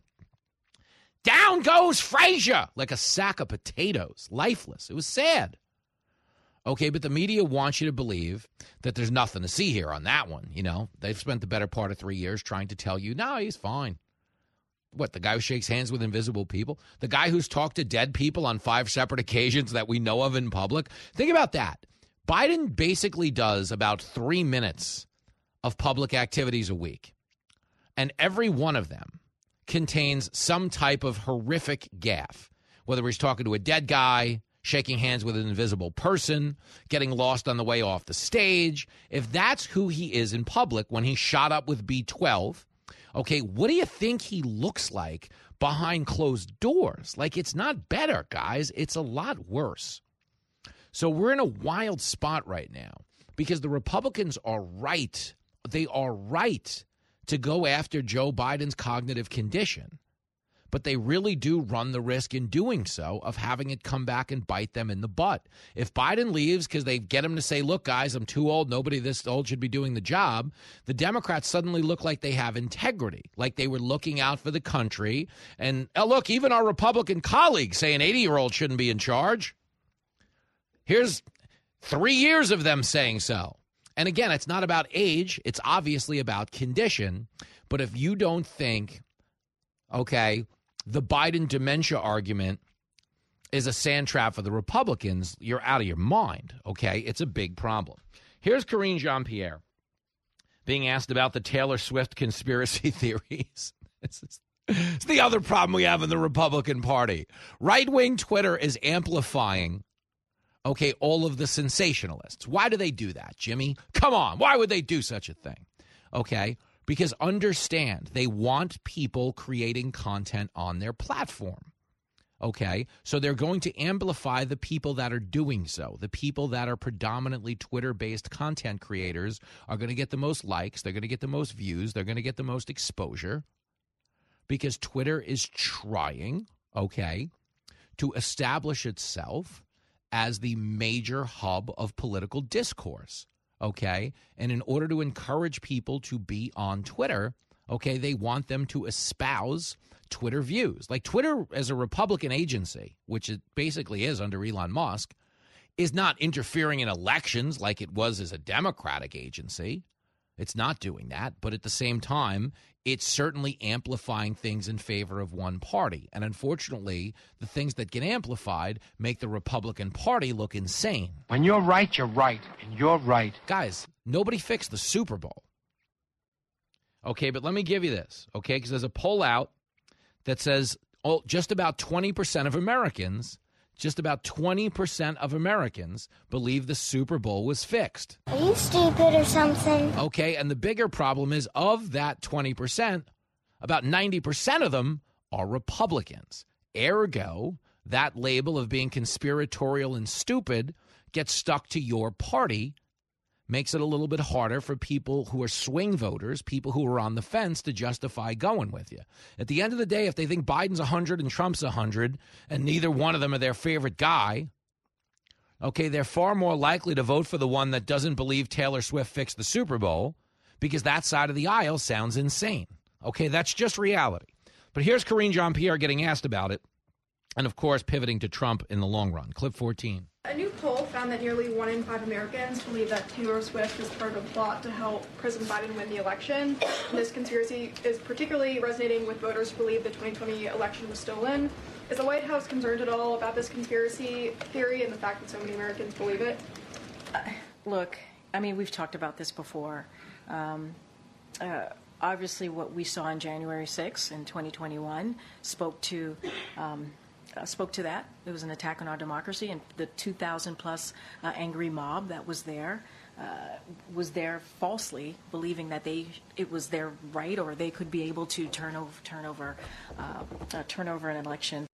I mean, come on, KJP. Oh, shut up, woman. They weren't trying to turn over an election. Okay, they weren't trying to overthrow the government that day because Trump was in charge of it at the time. Okay, was it bad? Absolutely. I was on the air. I condemned it in real time.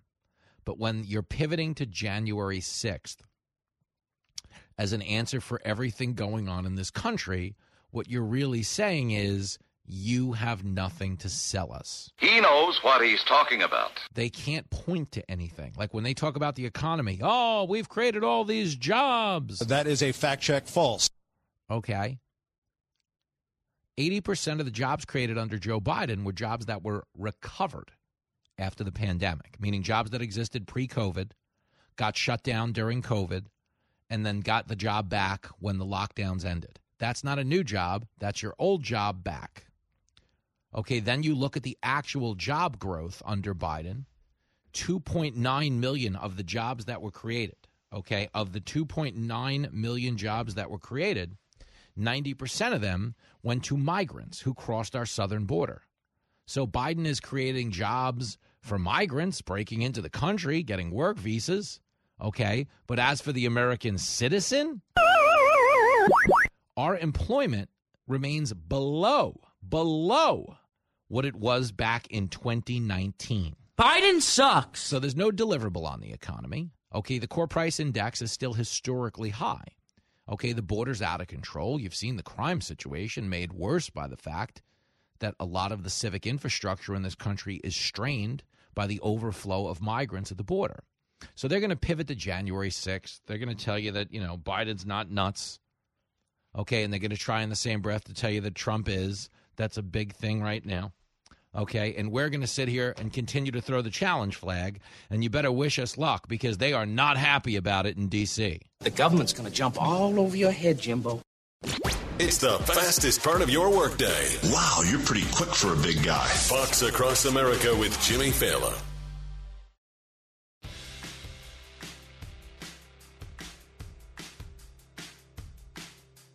There it is, Fox Across America with Jimmy Fallon. Diamond Dave Landau, comedy sexiest man, right around the corner. Right now, most of the comedy coming by way of the White House, where they are telling us that Joe Biden is fine. Listen to all of these Democratic surrogates. Clip 20. President Biden, who I've been around numerous times just in this last year, is sharp, he's focused, he's bright. He is sharp, intensely probing, and detail-oriented and focused. This is a man who is sharp, who is on top of his game, who knows what's going on. He's smart. He's on his game. I was in almost every meeting with the president, and the president was in front of and on top of it all, coordinating and directing leaders who are in charge of America's national security, not to mention our allies around the globe. We choose truth over facts. It's my favorite thing in the world right now. They're like, no, the guy's sharp as a tack. But you don't get to see it. For some reason, we only see the version that quits talking in the middle of a sentence because he's finished. We only see the version that shakes hands with invisible people. We don't get to see the other version where the guy's commandeering groups of people and advisors and top military leaders and running the room. No, we just get to see this guy. I am very willing to let the American public judge my physical and mental my physical as well as my mental fitness. Diamond Dave Landau joins us to clean up this mess next.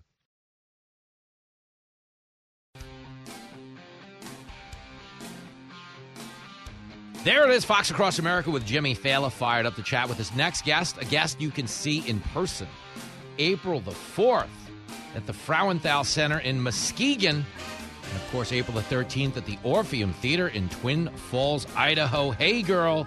Diamond Dave Landau back in the house. Yo, yo. Hey, baby. How you doing? I'm pronouncing Frauenthal correctly. I just checked the pronunciation. You get a good pronunciation on this show. That's good, because I've been calling it Ferenthal because I didn't. Well, listen, 90% of my listeners heard fentanyl. Oh, that's good. Like, fentanyl? Yeah. I'm in Vegas, so don't say it too loud or people might come running to my room. Are you at Brad Garrett's this weekend? Yes, I am, at the MGM. Fancy. Isn't it weird? I saw all the billboards people tweeted of you. This is a shared experience we've had in our lives. You look gorgeous, as we'd expect, nothing less. But it's weird. Like when you see yourself on a billboard, I don't process it. Do you process it? Don't you feel like your friends photoshopped it and texted it to you? Absolutely. Or it should have been from 15 years ago and say wanted or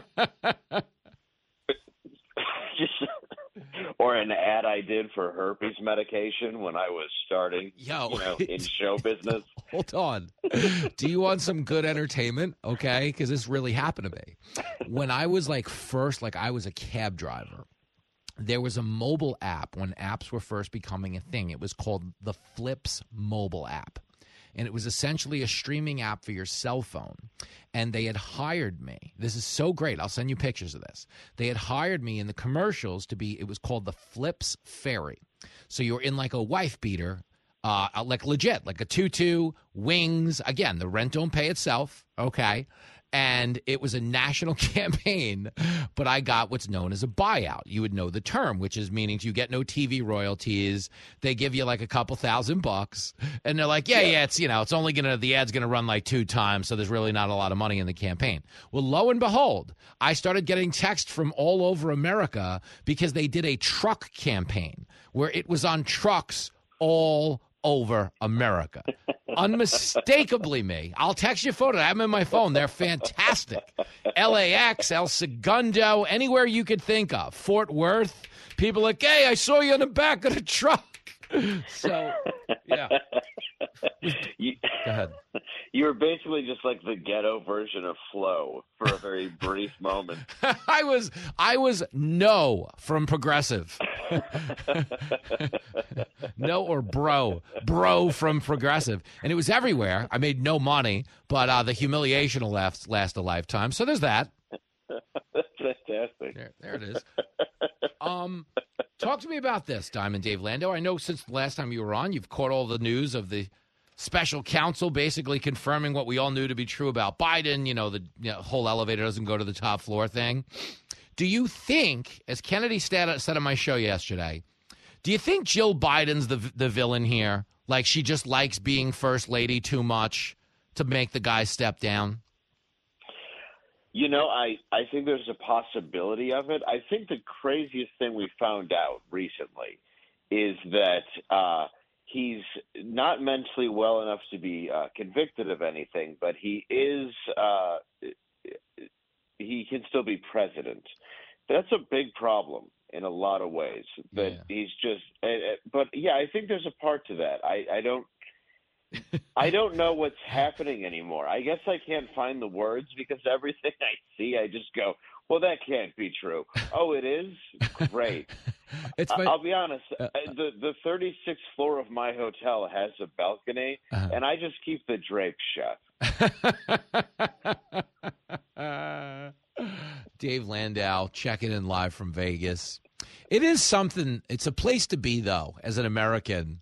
When somebody tells you your president's not mentally fit to stand trial, but he's still in charge. You're like, right? Yeah, I don't know. I don't know if this is the best idea.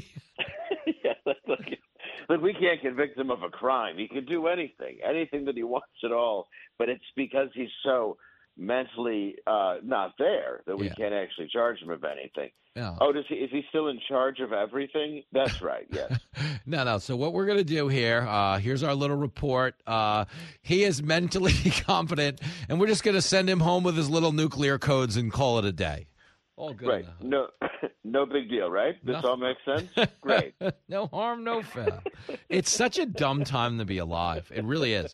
But you know what's going to happen to the Republicans, and I was talking about this earlier, and I know not all the callers love to hear this, but if they get Biden off the ticket for being too old, that's actually really bad for Trump because the Democrats are going to nominate a 50-year-old, and they're going to be like, hey, the Republicans themselves have said 80's too old for the last 3 years. And I understand Trump's condition is not Biden's, but the age card is going to blow up on Republicans if the Democrats run a 50-year-old. Oh, I think you're right. I absolutely do. And I think it just depends on who the 50-year-old is.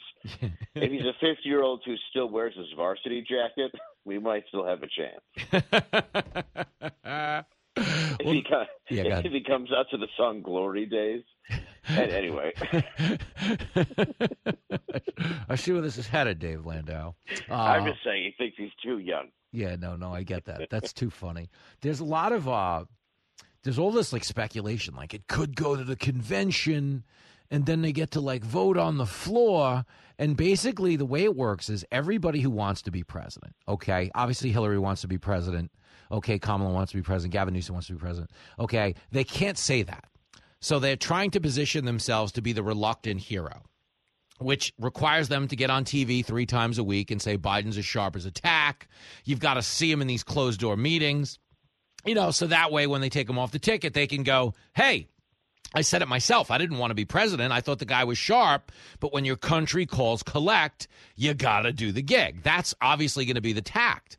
But my question is between now and then, okay, if this guy really is in the room with like generals and like, military heads and intel minds, and he's supposedly running these meetings sharp as a tack, like, isn't it a little weird that we never see that version of the guy? Absolutely it is. And it's because it doesn't exist. It's also at best they put him in a chair and have him face a wall through every one of those meetings. There's no chance. Or if he's in one of those rooms that looks like it's Dr. Strangelove, he's just eating soup with nothing in it because they don't want him to choke. Straight broth. Like, whenever they tell me, like, oh, he's very fiery behind closed doors, I'm like, that's because he thinks the TV's talking to him. And he's arguing with Pat Sajak on Wheel of Fortune. Well, you mean because he's watching MASH, and whenever he hears gunfire, he gets behind a couch? Battle stations. Yeah, he barks back at the dogs on TV. That's the mental state he's at. Yeah, there's no way he's sharp and fiery. Even after the Super Bowl, when he put out that tweet that said this happened just as we planned it, there's either two things that happen. One, somebody else did it, which is 99% what happened. Or he just told the truth. Yeah. Which you're and never he wasn't supposed to. And he wasn't supposed to. Well, listen, man. I find the Taylor Swift fixed Super Bowl conspiracy to be, I find it hilarious, from an entertainment perspective, but it's a problem for the Republican Party that these are the voices getting amplified on Twitter because it makes them easy to discredit as a party. You know what I'm saying? The Super Bowl makes $18 billion for the NFL. I promise you they don't have to throw the game, okay, in order to continue to be what they are. But it's got traction. Like, it has traction on Twitter. Have you seen it? Oh, absolutely. The number of people that I've heard, because like I said, I'm in Vegas this week, that are going, yeah, you can see it. You can see how it was all rigged. Okay, what did you bet on? Well, I didn't.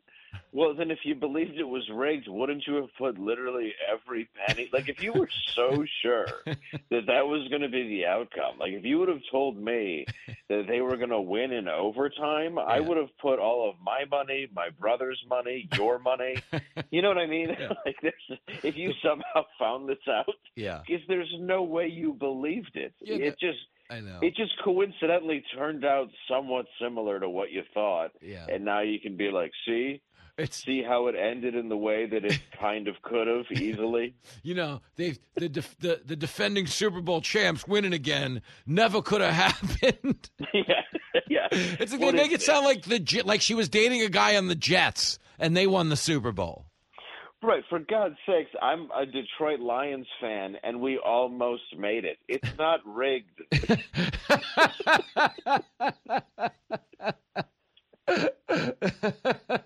I'm talking to Dave Landau. We're speaking truth to power. Not everybody likes it.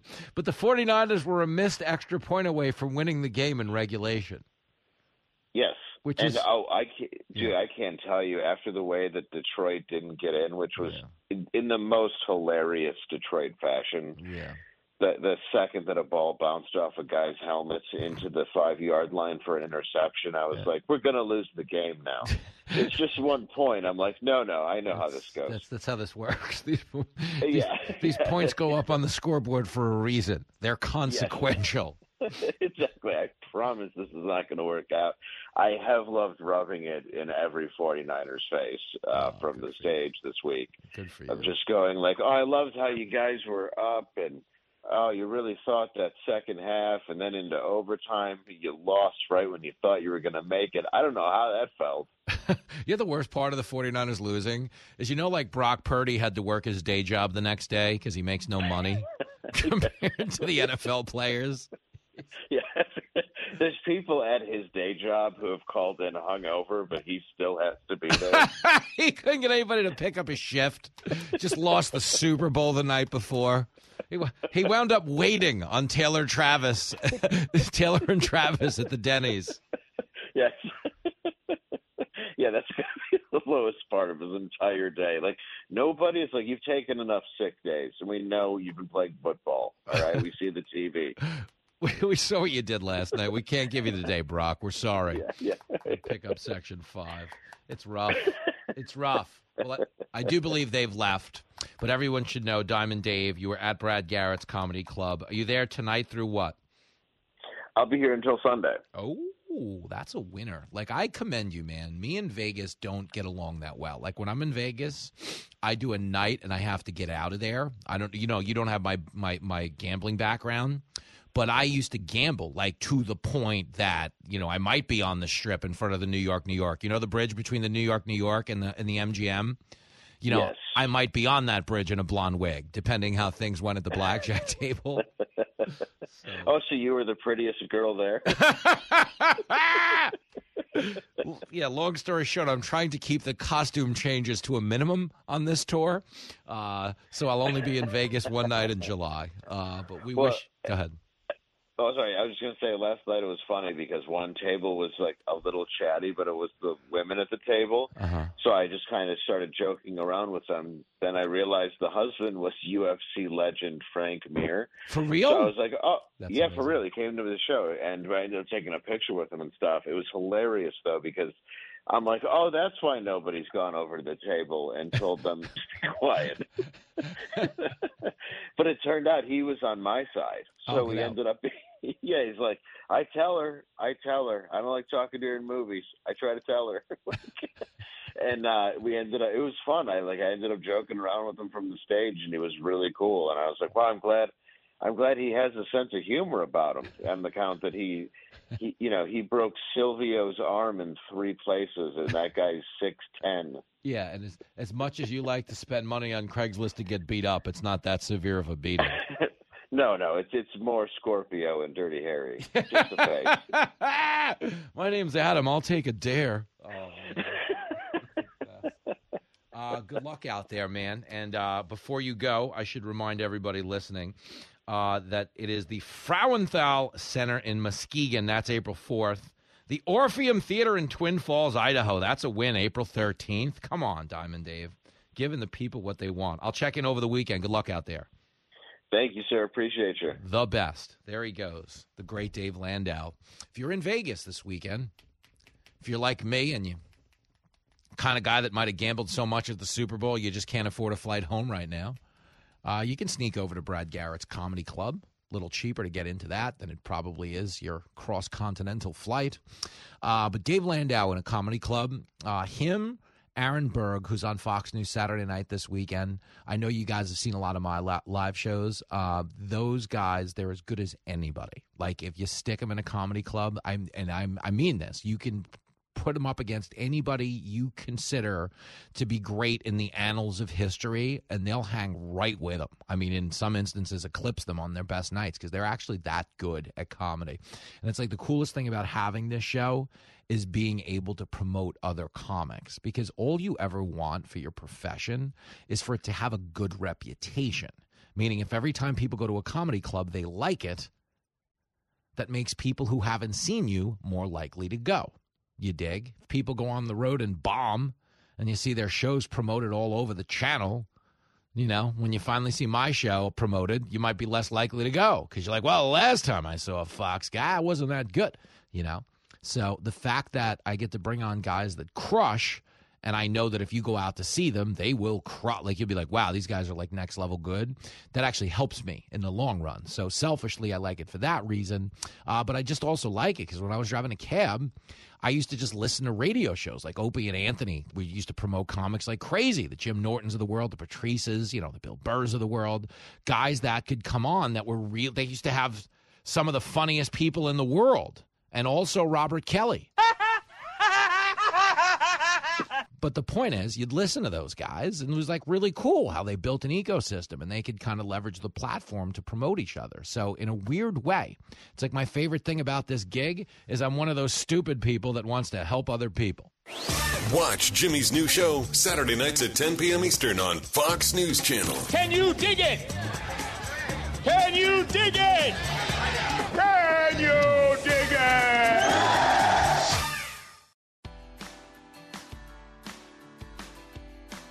Bottom of the ninth on Fox Across America with your radio buddy, Jimmy Fallon. Going to be your stand-up buddy tonight on the Ingram Angle with Laura Ingram. And if you want to see me do some stand-up, we are hitting the road. March 1st, Idaho Falls. March 2nd, we are in Sacramento at the Crest Theater. March 8th, we're down in Fort Lauderdale, Florida, the Aventura Theater. March 9th, Ponte Vedra. That's a Saturday. You better be there. Early show, 5 p.m. Late show is sold out. March 29th, we're in Helena, Montana. March 30th, Spokane, Washington. April 5th, Federal Way, right there in Seattle. April 6th, a return engagement at the Egyptian Theater in Boise, Idaho. April 13th, come hang with Lincoln the Dog, Michael the Trucker. That is April 13th in Huntsville, Alabama. And then you'll see me May 11th in Sarasota. May 12th, I am in Orlando. Can't say where. Tickets not on sale yet. May 18th, Boston, Massachusetts. June 7th, Dallas, Texas. June 15th, Pottstown, Pennsylvania. June 22nd, Red Bank, New Jersey. July 5th, I'll be in Henderson, Nevada. July 13th, Colorado Springs. July 26th, Biloxi, Mississippi. What do these shows have in common? The tickets are all on sale at foxacrossamerica.com. In the meantime, this show is over. Pay up, get out. I'll see you on your TV tonight. And remember, be a Republican, be a Democrat. Just don't be a...